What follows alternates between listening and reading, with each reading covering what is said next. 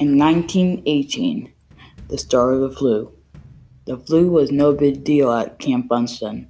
They did not notice even though there were 132 sick from the flu and 1,100 by the end of the week. This is the worldwide. But then the doctor started to notice. They tried to tell the generals, but the camp generals would not listen because camp outbreaks happen all the time since it was the second biggest camp they had. Then 24 of the biggest camps said that there were cases. After that, one of the generals was told to stop the ship from going to France, but the general denied him.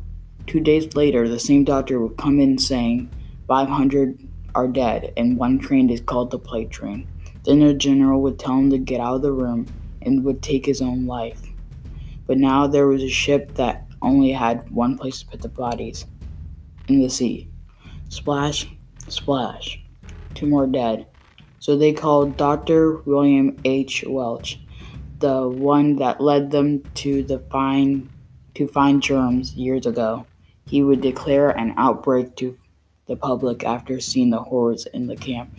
There were men turning blue, and in bad cases there had holes in their lungs, so the air would collect underneath their skin. So when you rolled them over, they would make a crackling sound. It was a horror story in real life. It was too late in New York. They were running out of room for bodies, and people had masks and were inside. In the span of a week, they had carts going around to pick up dead bodies.